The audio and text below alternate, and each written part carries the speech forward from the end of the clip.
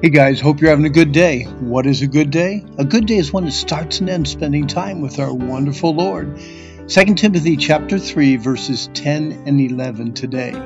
Yeah, gospel leaders are being attacked. Godly character is needed. Today we'll see godly character lives for all to see.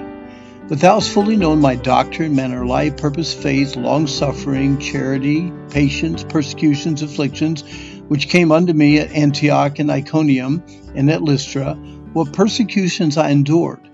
But out of them all the Lord delivered me. You see, Paul is reminding Timothy that men of character have nothing to hide. Such men are open books freely available on Kindle for all to read. Everyone knew Paul. They knew what he was like, what he believed, and how he behaved. His manner of life was open for all to see. Paul is also emphasizing the difference between those who live for the kingdom of self and those who live for the kingdom of God. True servants are open books. Does your family or your closest friends know the real you? How do you think others would describe your character? Would they see or would they use some of the same words used in these verses to describe Paul, like faithful, loving, patient? Paul, he says this, take a close look at my doctrine. You see, men of character know what they believe and are consumed with teaching those truths to all who are willing to hear.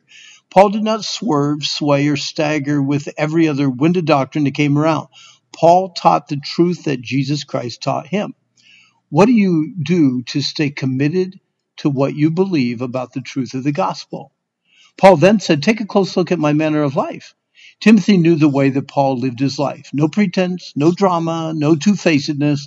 You see, the gospel is subject to ridicule when a selfish and ungodly life contradicts its message.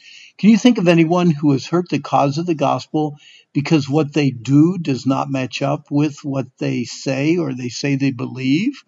Then Paul says, okay, take a close look at my purpose. Paul was resolute. His purpose was supported by his resolve. You know, a man's purpose is driven by a passionate heart and demonstrated by a pure life. We should all desire to say, God has a purpose for my life, and I have purposed in my heart to fulfill his planned purpose. How has God's purpose become your purpose in life? What are you doing to prepare for or fulfill God's purpose for you? Then Paul says, hey, take a close look at my faith.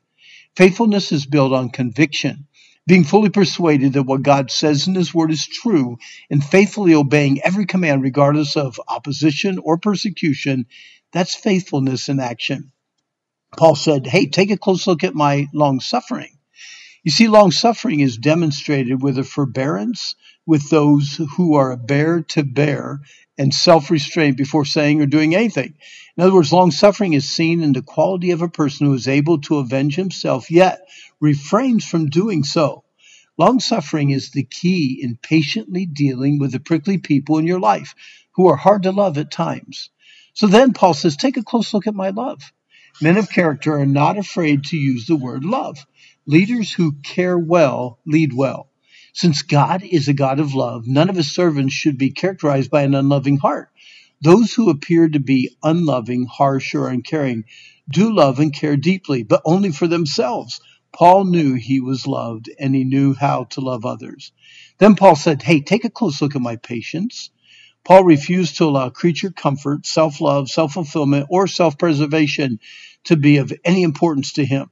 He persevered with patient endurance under horrendous circumstances.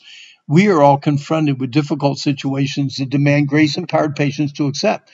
Patience is accepting a difficult situation or difficult people without giving God any deadlines to remove the pressure.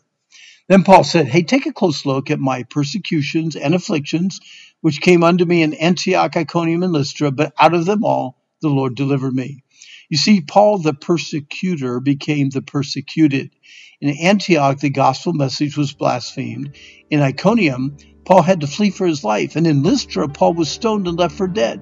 The Lord rescued Paul from all of this, and he took him to heaven. Amen.